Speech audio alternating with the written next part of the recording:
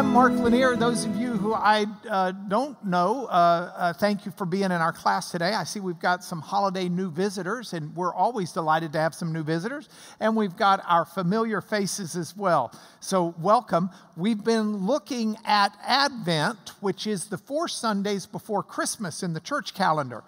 And I thought I would snazz up my PowerPoint because it's the last one for the year. Hello, Dr. Sherry. I might get you up here to sing today. You got your voice working? I keep threatening that with her, and it's caused her to decrease her attendance in class because she's like, I am not going to. No, she would get up here and sing in a heartbeat, and we'd all be blessed. But I decided to snazzy up my PowerPoint. Are y'all ready?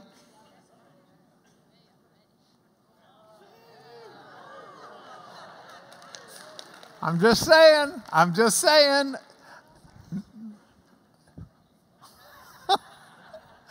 Behind the curtain is Advent lesson number 4. Advent, as we discussed each week, comes from the Latin adventus, which means arrival. And it is a time where the church calendar celebrates the arrival of Jesus and does so in 3 different focuses. And each of our lessons has focused on all 3 aspects of this. It celebrates the arrival of Christ in Bethlehem, the arrival of Christ in our lives, and his arrival when he comes again, because we look forward to that. In fact, one of the Christmas hymns we sing is actually penned about the second coming of Jesus. Does anybody know which one it is? Joy to the world, the Lord has come. Let earth receive her King. That's actually about the second coming, not the first. Now, we get Sherry up here to sing it to y'all, but, well, better not. All right, so that's what we've done. Now, today, I'm going to look at this with 3 different focuses out of our Advent passage. And so, by the way, you do not know how long it took me to figure out how to do this on PowerPoint. So we're just going to pause, and we're going to appreciate something that's about to happen. We're going to do 3 different things. First, we're going to look at life's curveballs. Second, you might think, well, that's not too hard. Oh, yes, that is, until you learn just the little secret to it. The second thing we're going to look at is our testimony about these things. And then the third thing we're going to look at today is not life's curveballs, and I don't know why that's on there, but it's about our Lord. So please excuse my typo. See, pride comes before a fall. And I was so proud of that arrow that I totally muffed it right here. But so it goes. Let's start with the first one, life's curveballs. Here's my question for you. Are you a control freak? And if not, might you know any control freaks? I am, to some degree, a control freak. Here are symptoms that help you diagnose a control freak. Number 1, do you like to be the one driving the car as opposed to a passenger? Yeah, I mean, okay. Number 2, are you or have you ever been a head football coach?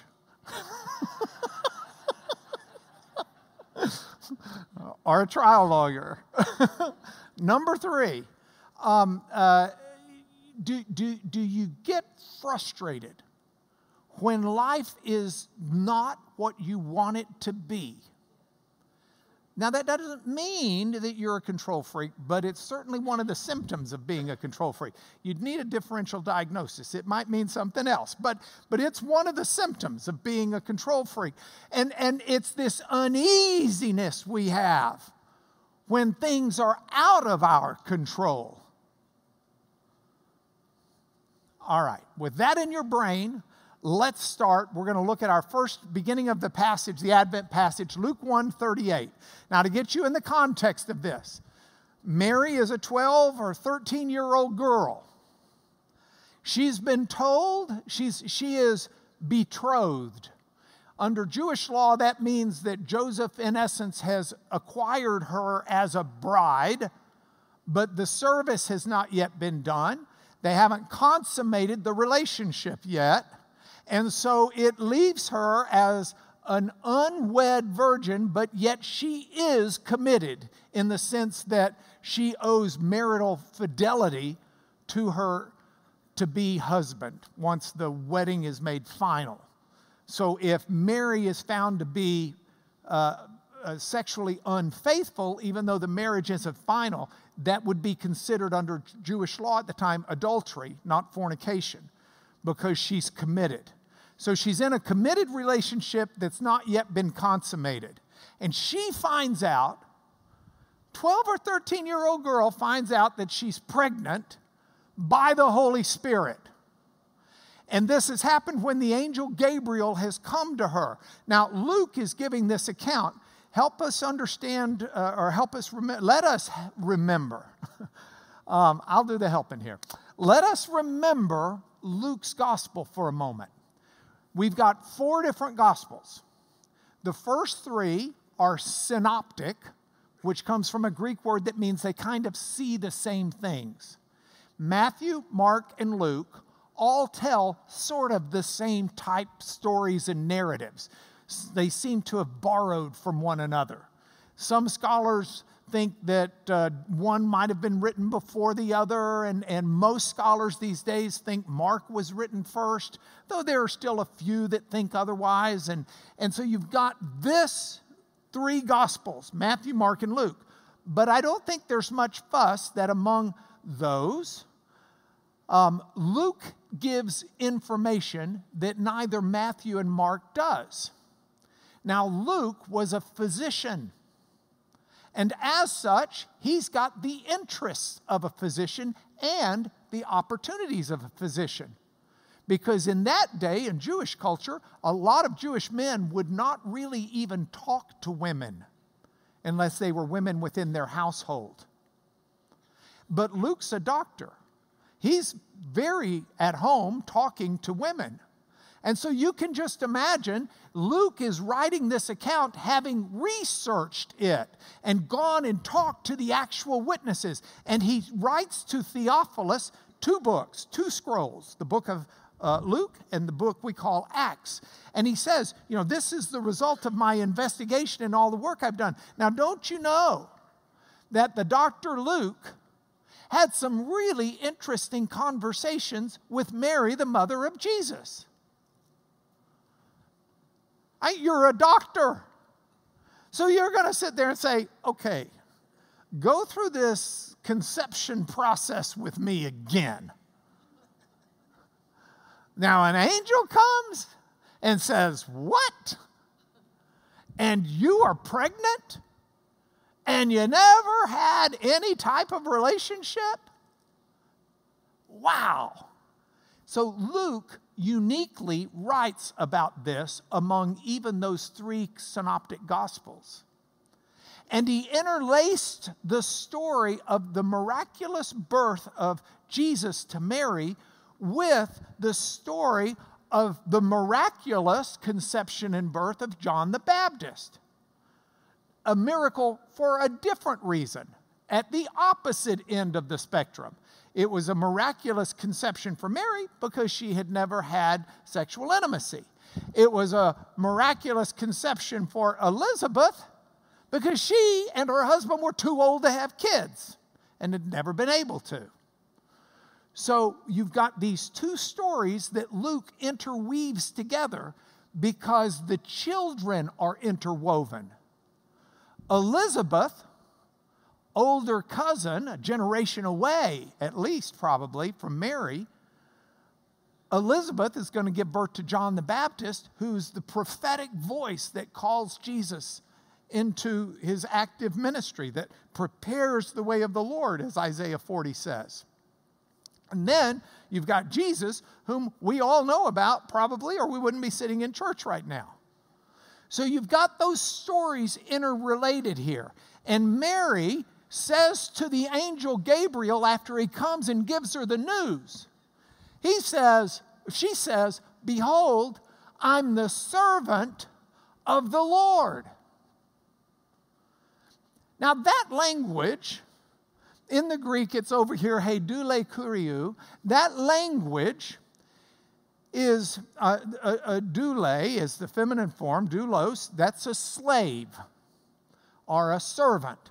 Kuriou means the Lord. If you are a slave, whoever you're a slave to at the time, you would call your Lord.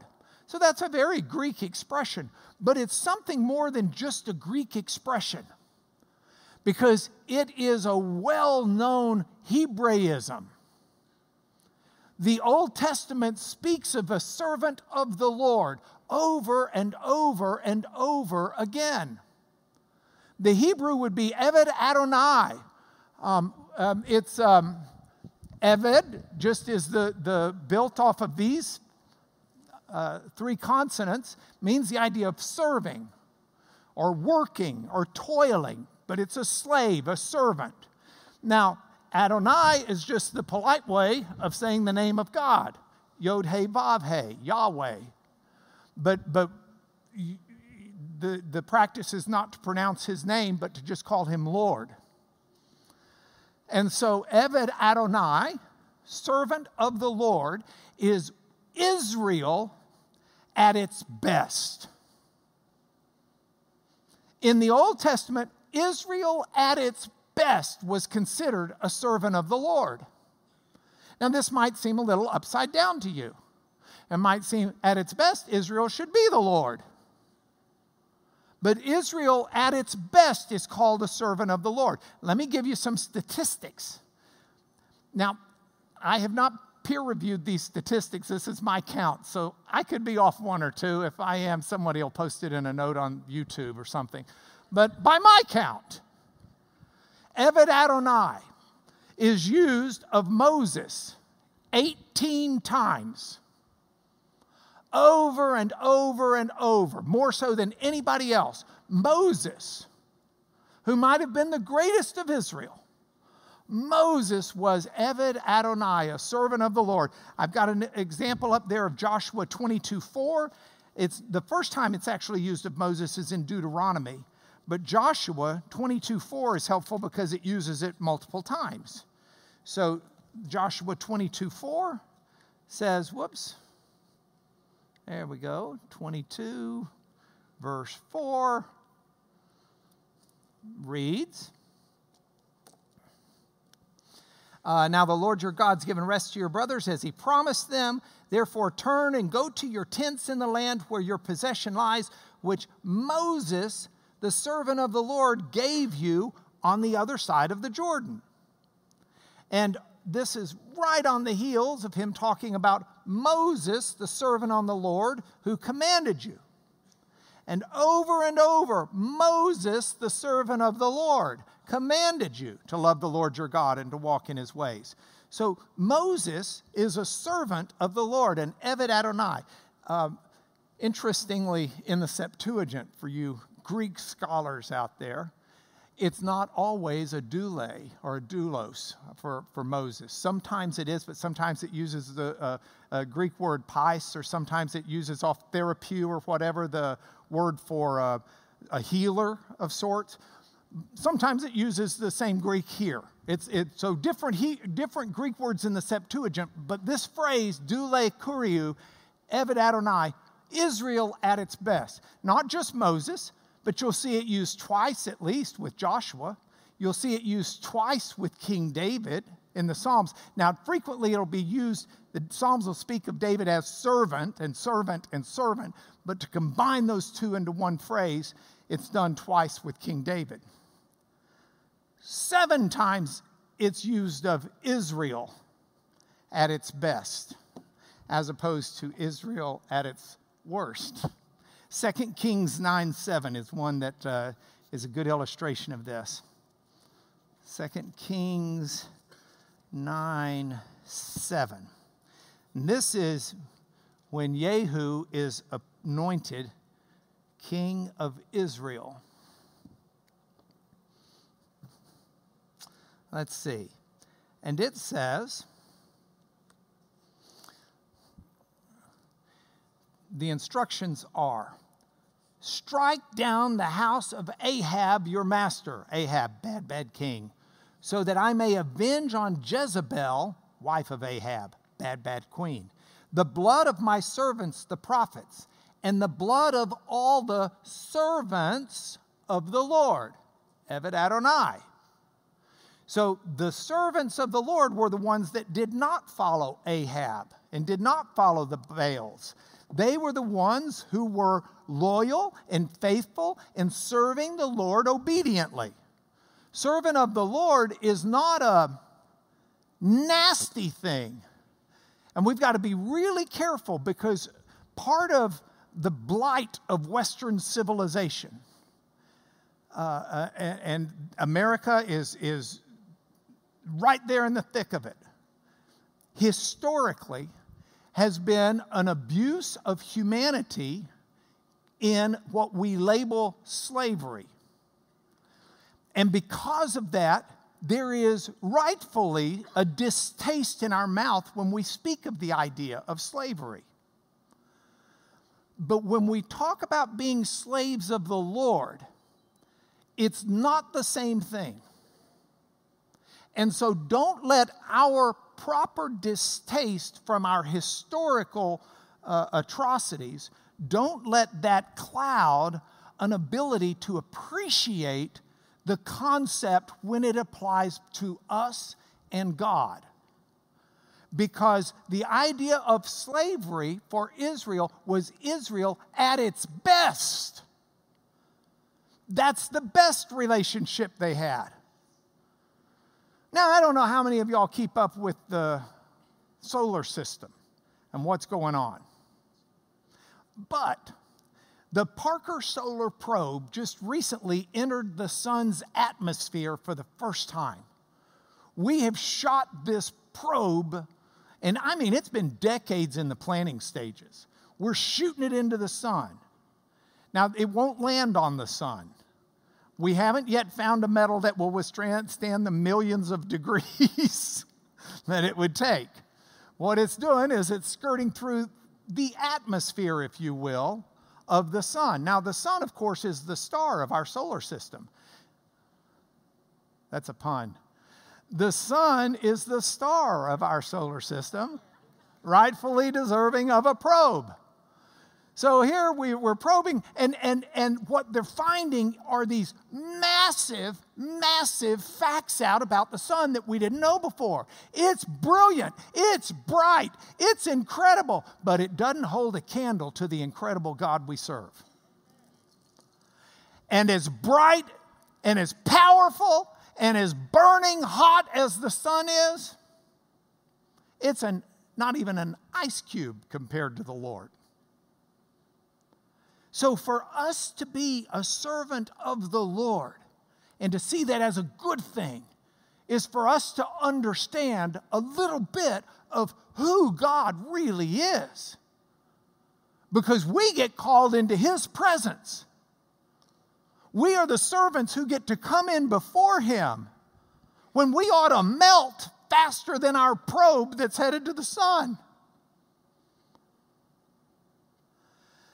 So here's my question. How cool is it to be, it's a temperature pun, how cool is it to be a servant of the Lord? It's pretty incredible. Think about how much money is spent in this world on arms. Think about how much money is spent on weaponry. On a national scale, there's a huge underground market where people are buying weapons illegally. We've got massive sanctions levied and being debated over Iran trying to build nuclear weapons. We've got weapons that have been used historically and politically within America to trade for different things. There are a lot of people who keep weapons in their home for self-defense. Weapons can vary from nuclear bombs to a knife. And those are just those kinds of weapons. That doesn't count the weapons of ideas, the weapons of words, the weapons of propaganda. And so you look at all of these weapons out there, and I want to tell you something. To the servant of the Lord, no problemo. Look at this passage from Isaiah 54. No weapon that is fashioned against you shall succeed, and you shall refute every tongue that rises against you in judgment. Every tongue. See, recognizes different kinds of weapons here.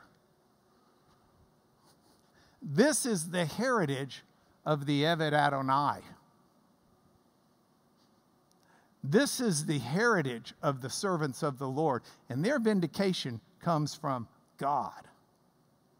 That's a pretty awesome comment about what it means to be a servant of the Lord. A servant of the Lord is someone, no weapon that is fashioned. There's not a weapon in the world that's going to succeed against the servant of the Lord. There's not a tongue, a word, an argument, an idea, a propaganda point that is going to rise against in judgment, which means that's going to really stick. That's the heritage of the servants of the Lord. If you think for a moment about Paul's armor of God, Paul talks about the armor of God in Ephesians 6, 10 through 18. Look at what Paul says in Ephesians 6. And not just the identification of the various pieces, but what he actually says beforehand to put it into context. Ephesians 6, 10 through 18. Finally, be strong in the Lord and in the strength of His might. This is what an Eved Adonai is. They're strong in the strength of His might. Because as we put on the whole armor that's God's, we're able to stand against the schemes of the devil. We don't wrestle against flesh and blood. We're wrestling against rulers and authorities and cosmic powers over this present darkness. We're wrestling against spiritual forces of evil in the heavenly places. So we have to take up the whole armor of God to be able to withstand in the evil day. And then having done all, stand firm. And then he details what that is in terms of the armor. But if you look at that carefully and you consider what Paul's saying, he's telling us that our struggle is deeper than that of nuclear weapons. Our struggle is deeper than that of somebody gunning you down in the streets because you cut them off when you were driving. Don't get me wrong. Those weapons exist and those tragedies happen. But in God's plan and God's scheme and God's kingdom, they're not really touching us.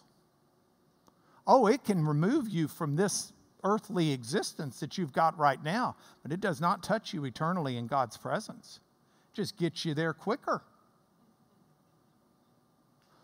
This is what we've got. This is a fringe benefit of being a servant of the Lord. So I ask you, what are your struggles? What is it you struggle with? Because I go back to what Mary said. I'm the servant of the Lord. She had every reason to be upset. She is just told that her life plan's going to marry Joseph, hopefully have a bunch of kids, hopefully keep Sabbath and live a good life. And all of those are totally changed if she's pregnant out of wedlock. Every plan and thought that she had radically changed. Under the law, she should be stoned. And she says to the angel Gabriel, "Behold, I'm the servant of the Lord." That means that no tool fashioned against me, no weapon, no gossip, nothing's going to be able to stand against me because I'm a servant of the Lord. That means God's responsible for my safety. God's responsible for my plans. God's responsible for what I do. My responsibility is to do what He wants me to. His responsibility is to see that the end is right. That's God's responsibility. So she says, behold, I'm the servant of the Lord. Let it be to me according to your word. Genoito, let it be. Genoito means let it be. Unless you put may in front of it. Paul over and over says, may genoito, may it never be. But let it be. Now, you do not have to be a child of the 60s to put two and two together here and to think about the album, Let It Be. And Paul McCartney's line, when I find myself in times of trouble, Mother Mary comes to me, speaking words of wisdom. Let it be. And there are a lot of people in Christianity that got really stoked over this. Especially because if you look it up a lot of times, Mother Mary is capitalized both as Mother and Mary, which makes it sound like Mary, Mother Mary, Mary the mother of Jesus. That's when you capitalize mother. If it's just your mother's name is Mary, you don't have to do that. It's okay to do it. I think it's acceptable either way. But I mean, this has got people, whoa! Now, Paul McCartney's been interviewed about this, and he wasn't writing it in terms of the Luke gospel story. What he has said is, when I put that in the song, I think a lot of people then thought that it's become kind of a quasi-religious with Mother Mary, Virgin Mary, which is fine by me if that's how you want to take it. But the actual reason was his mom's name was Mary, and she had died 10 years before he wrote this lyric. Came to me in a dream and actually said, let it be, which turned out to be great advice. Thanks, Mom. Paul was trying to figure out his life, and it was a pretty intense drug time and other times, and he was struggling and went to sleep one night. His mom came to him in a dream, said, let it be. He woke up and thought, that'd be a pretty good song. Went over and plinked it out and wrote the song. But there really is a great idea here, genoito. I mean, this is what Mary's saying. Let it be to me. Genoito moi, let it be to me, according to your word. Now, if you're reading this in the Greek, look at this. It looks like, see these little dots up at the top after Mary, and you get a dot here after Lord, but then down here you've got a period. The original Greek didn't have any punctuation like that. That was added later. The punctuation, the dots up at the top, indicate here probably an English semicolon. And the dot down at the bottom is a period, like we have when we put dots down at the bottom. And so it says, and Mary said, semicolon or comma, behold, I'm the servant of the Lord, semicolon, let it be to me according to your word, period. And the angel departed from her.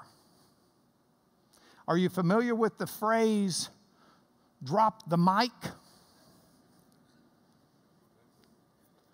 That's what, it's been lost over the centuries, but that's what originally was in the text. Drop the mic. Maybe. Let me tell you why I'm speaking of. Gabriel has already appeared. He's already appeared. He's appeared to Zechariah. We've got the story of Elizabeth. And Gabriel always gets the last word until Mary. And when Mary says, let it be, I am the servant of the Lord, let it be to me according to your word, Gabriel doesn't get the last word. He's like, drop the mic. Enough said. Let's leave it there. I'm gone. Nothing can be added to that. Mary has given it the last word there, and it's just drop the mic. Walk off stage. Performance is over. I love that aspect of this story. The angel departed from her. That was it. So I got news for you. If you're a control freak, it's Advent. And that means that we've got the lesson of Mary teaching us about the arrival of Jesus in Bethlehem and her comment of, I am a servant of the Lord, Evet Adonai, and then her comment of, let it be, genoito, to me, genoito moi, let it be to me, according to the word of God. And it's like, enough said. Now that's pretty impressive. And you may be saying, well, yeah, but what about me today? Well, Jesus has come into our life. I want to be a servant of the Lord. I want to be Israel at its best. I want to be Evet Adonai. I want to follow what he says. I want to be on his program. I want to be on his team. I want him to take care of me. I want him to instruct me what to do. I want to do it to the best of my ability. And I want to trust him with the consequences. Because as much as I am a control freak, there's too much that's out of my control. And I got some choices.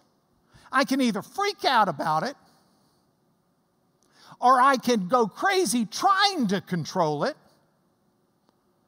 or I can get absolutely depressed, or I can escape into some opioid neverworld, or I can be a servant of the Lord and know that no weapon has ever been formed that's going to deny his purposes in my life.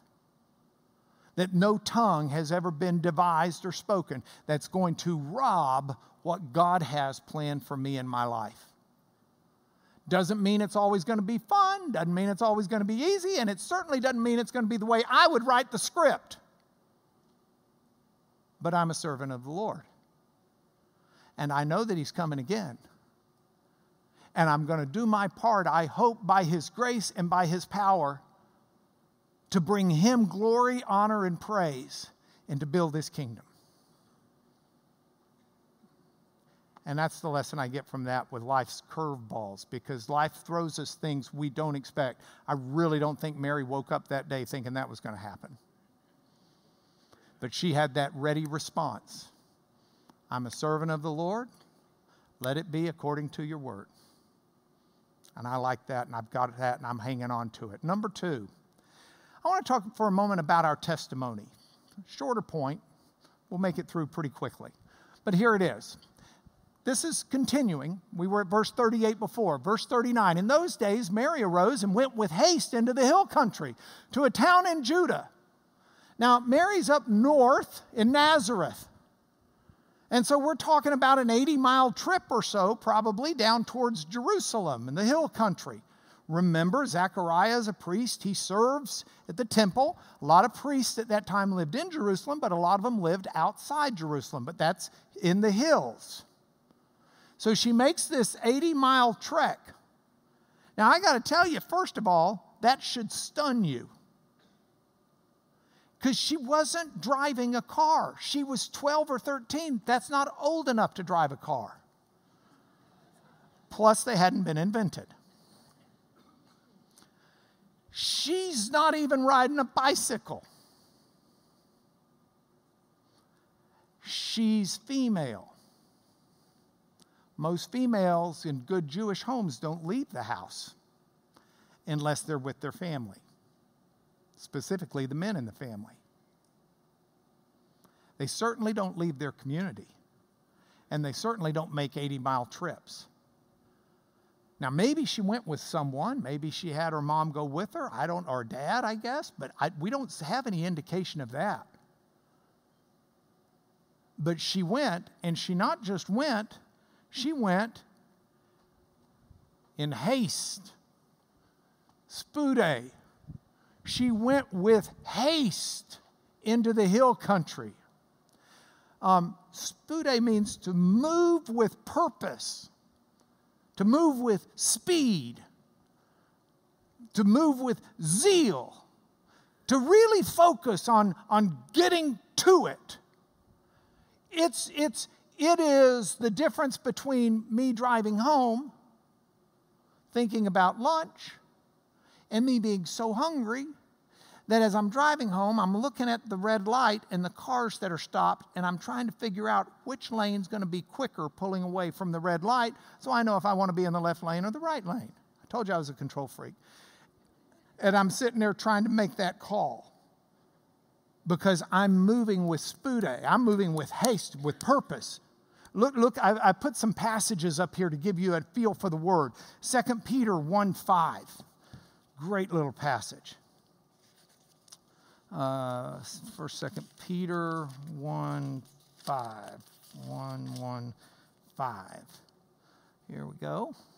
Peter writes, and he says, for this reason, make every effort to supplement your faith with virtue, and virtue with knowledge, and knowledge with self-control, and self-control with steadfastness, and steadfastness with godliness, and godliness with brotherly affection, and brotherly affection with agape love. This make every effort, spude. Get after it. Focus on it. Get it done. Pay attention. Go, just make that a purposeful goal right now. Spude. Look at Jude. Verse 3. Behold, beloved, although I was very eager to write to you about our common salvation, I found it necessary to write appealing to you to contend for the faith.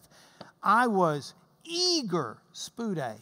I was focused on it. I thought it was something. I'm tuned in. I'm figuring out how to do this. But I found it necessary. It's something I needed to do. It's not just lackadaisical. Romans 12:11, Paul uses the word in an instructive way. Romans 12:11.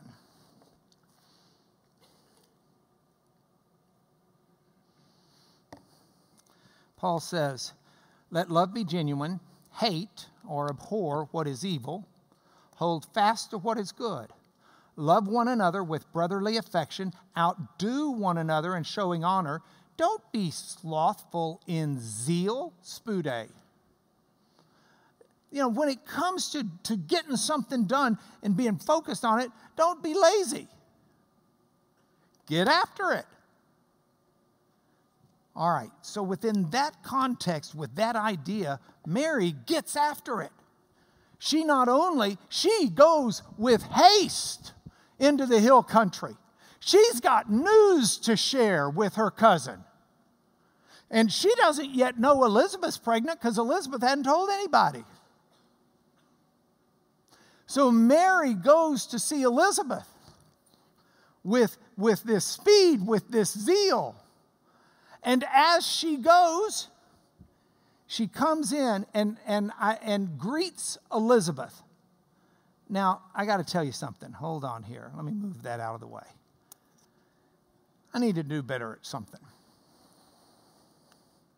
I don't know how you are at sharing the great news of what God has done in your life. And sometimes I'm good at it, I think. I can tell people. I can let them know. But there are some times where I'm really not too good at it. Makes me real uncomfortable. Kind of like, I'd love to tell them, but it just seems awkward. And how are they going to react? And I just really got spoken to looking at this passage a couple of years ago by Spude, by Mary doing something that's contrary to culture, contrary to her nature, contrary to her upbringing. She makes an 80-mile trip, and she does it with haste because she's got some news to share of what God's doing in her life. I'm like, okay, I got to do better at that. I got to do better at telling people about the Lord. This last trial I was in,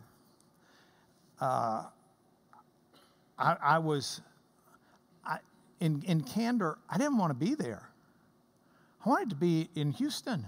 I wanted to be around my family. I didn't want to spend 11 weeks in Cleveland, Ohio. Nothing personal, Cleveland, Ohio, beautiful town. Thriving metropolis on the Cuyahoga River, Lake Erie. I just didn't want to be there. And yet, I was committed to being there.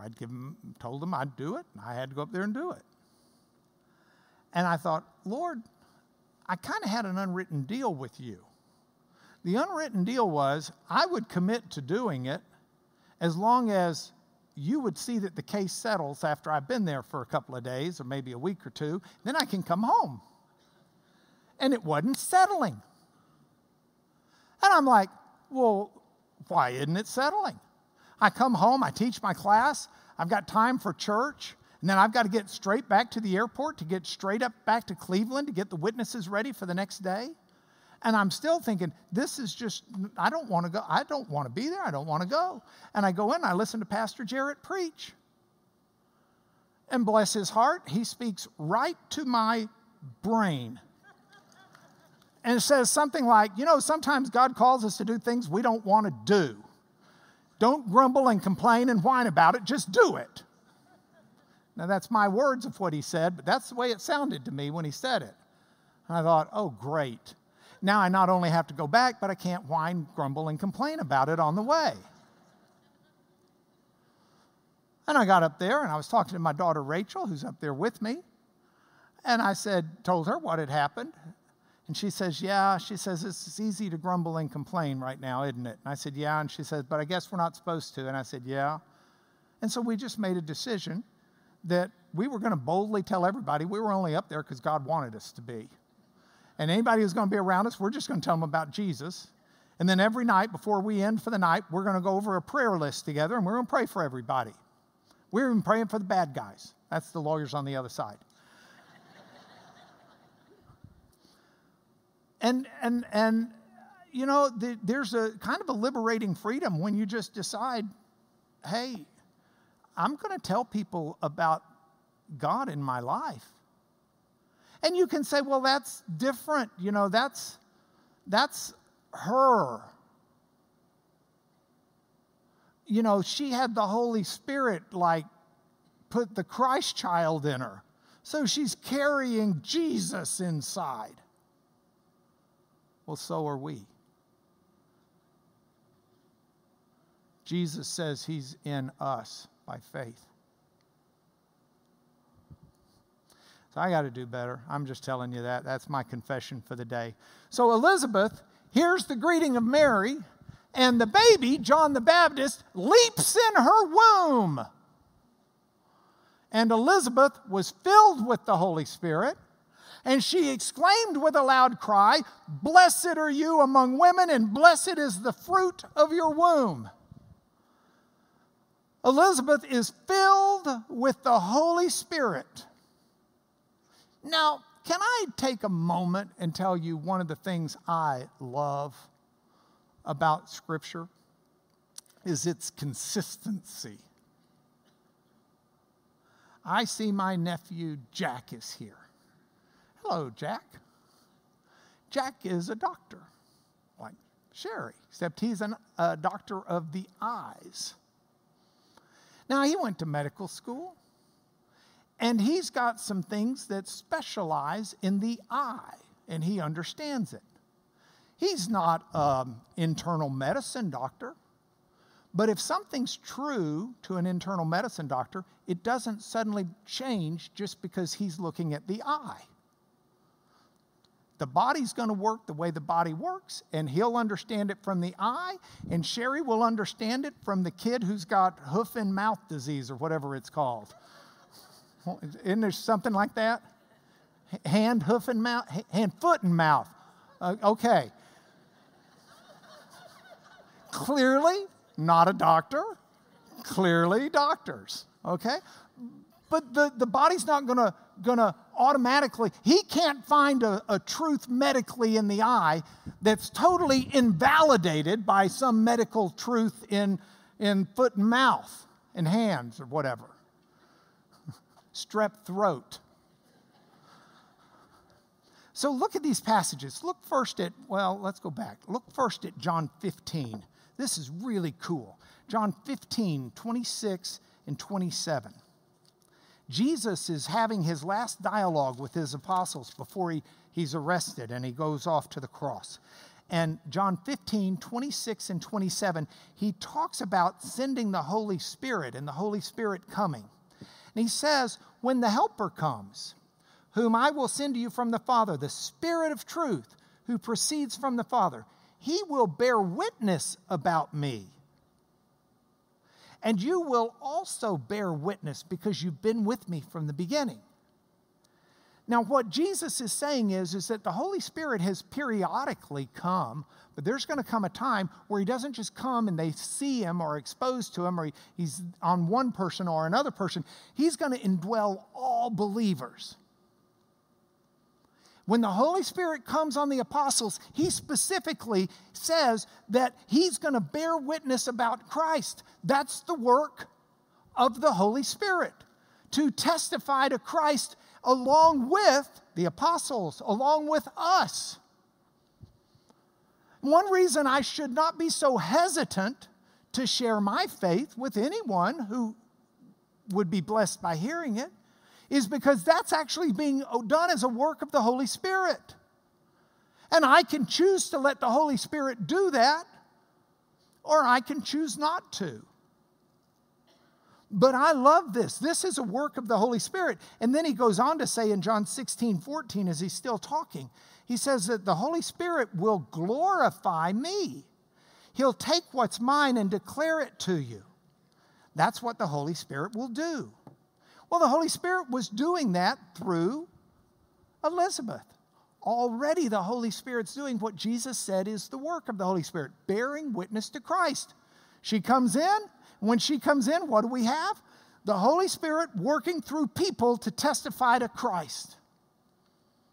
We have the Holy Spirit filling her and exclaiming, "Blessed are you among women, and blessed is the fruit of your womb." John the Baptist leaps in her womb. She's filled with the Holy Spirit and testifies about Christ. And that's a marvelous thing.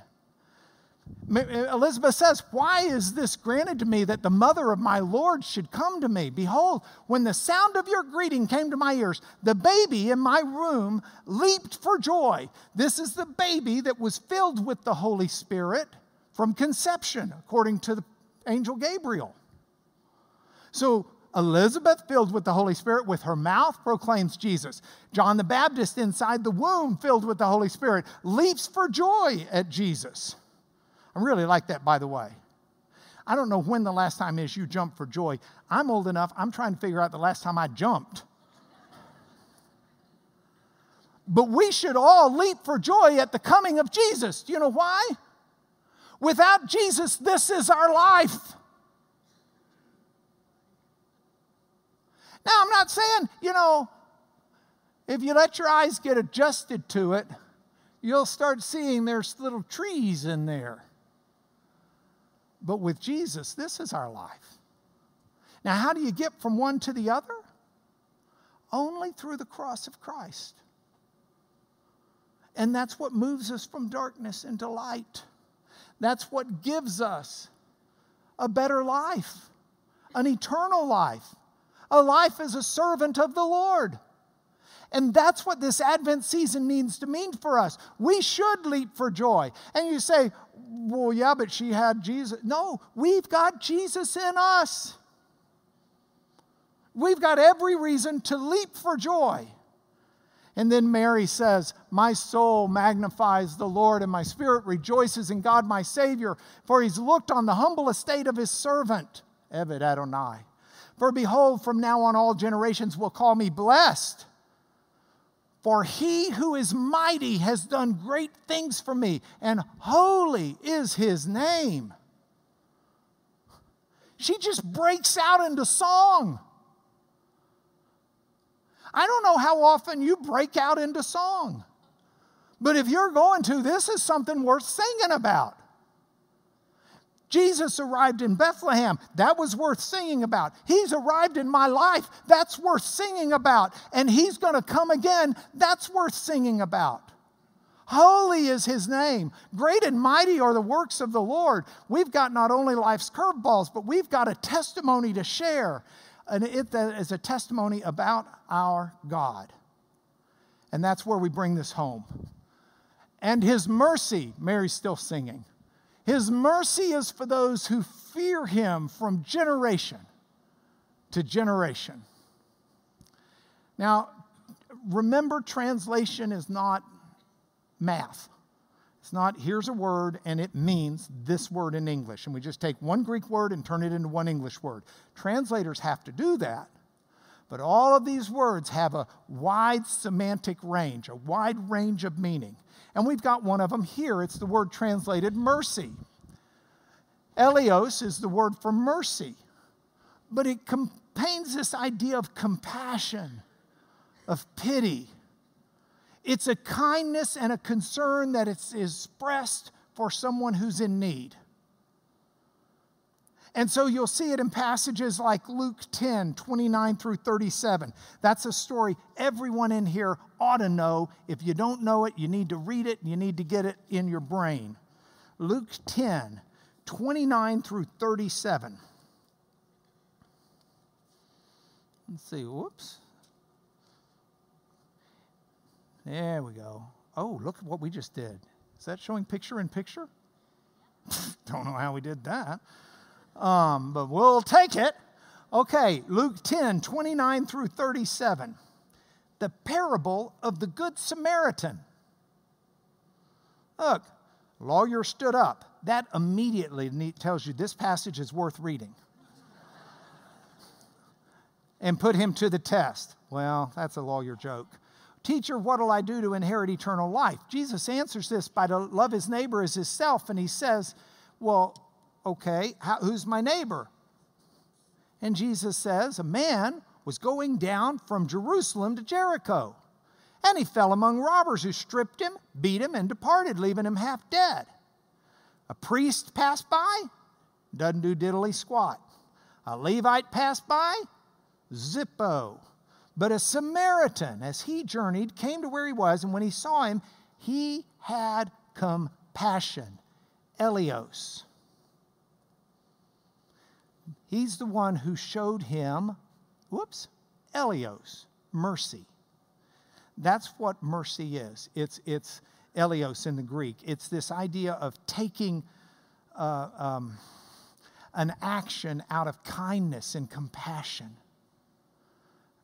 Pity, not as strong for me because that makes someone pitiful. I'm not, but this a kindness and a concern expressed to someone in need. And by the way, this is important stuff. Jesus says in Matthew 9, uses this word. Matthew 9:13. Jesus says, those who are well don't need a physician, but those who are sick do. Go and learn what this means. I desire mercy and not sacrifice. I came not to call the righteous, but sinners. I desire Eleos. I desire you to have compassion and concern for those in need. Eleos, mercy, compassion, pity, kindness expressed for someone in need. That's what God has for those who fear him from generation to generation. I love this. I need this. This is what I want. The mercy of God. What else? God has shown strength with his arm. He scattered the proud in the thoughts of their heart. The Hebrew word arm is symbol of strength. And strength in action. God's strength in action is to scatter the proud in the thoughts of their minds. Hebrew word heart meant that's where they thought the thinking was, but it's our mind. He scatters the proud in the thoughts of their heart. He brings down the mighty from their thrones. He exalts those of humble estate. He's filled the hungry with good things. The rich he sent away empty. Do we realize what Luke's saying? Luke, through Mary, is saying the gospel story, the story of Advent, the story of Christmas, the story of the incarnation of Jesus now in our lives and the second coming is one that turns this world upside down. I mean, it's little is big and big is little. Alice in Wonderland would be proud. Up is down and down is up. Because God takes the things that are lowly and He has so much value for them that He lifts them up. And those that are arrogant, He brings them down. God takes those who are hungry and He feeds and fills them. Blessed are those who hunger and thirst for righteousness. They'll be filled. God has mercy on those who need His mercy and judgment on those who don't. God, we live in a society that's almost the exact opposite. Look, you want...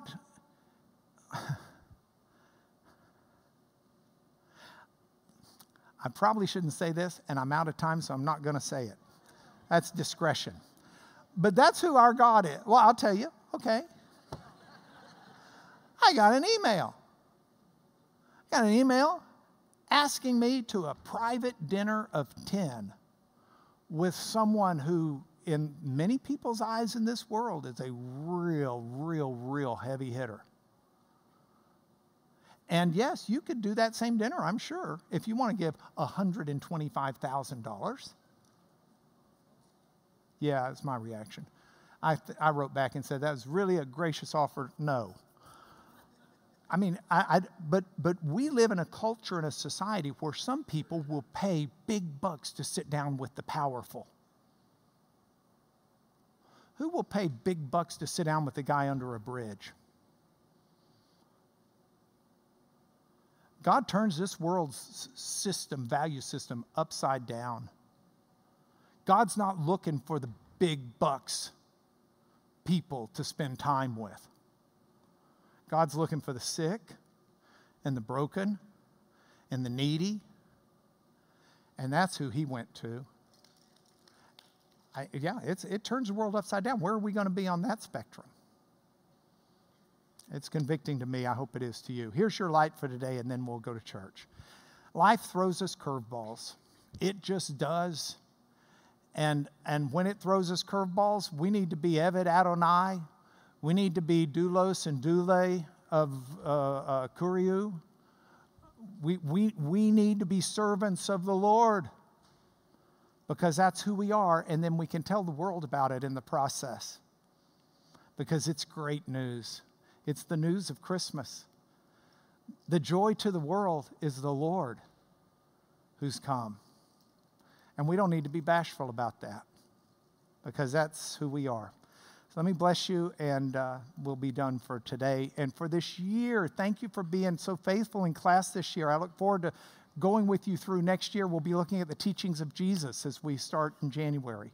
So, Lord, would you please bless everyone in the midst of all of the holiday joy and all of the holiday turmoil with peace. Genoito, let it be to us as it is should be to your servants. We rest in that. In Jesus' name, amen. Merry Christmas, y'all. Thank you, Lord.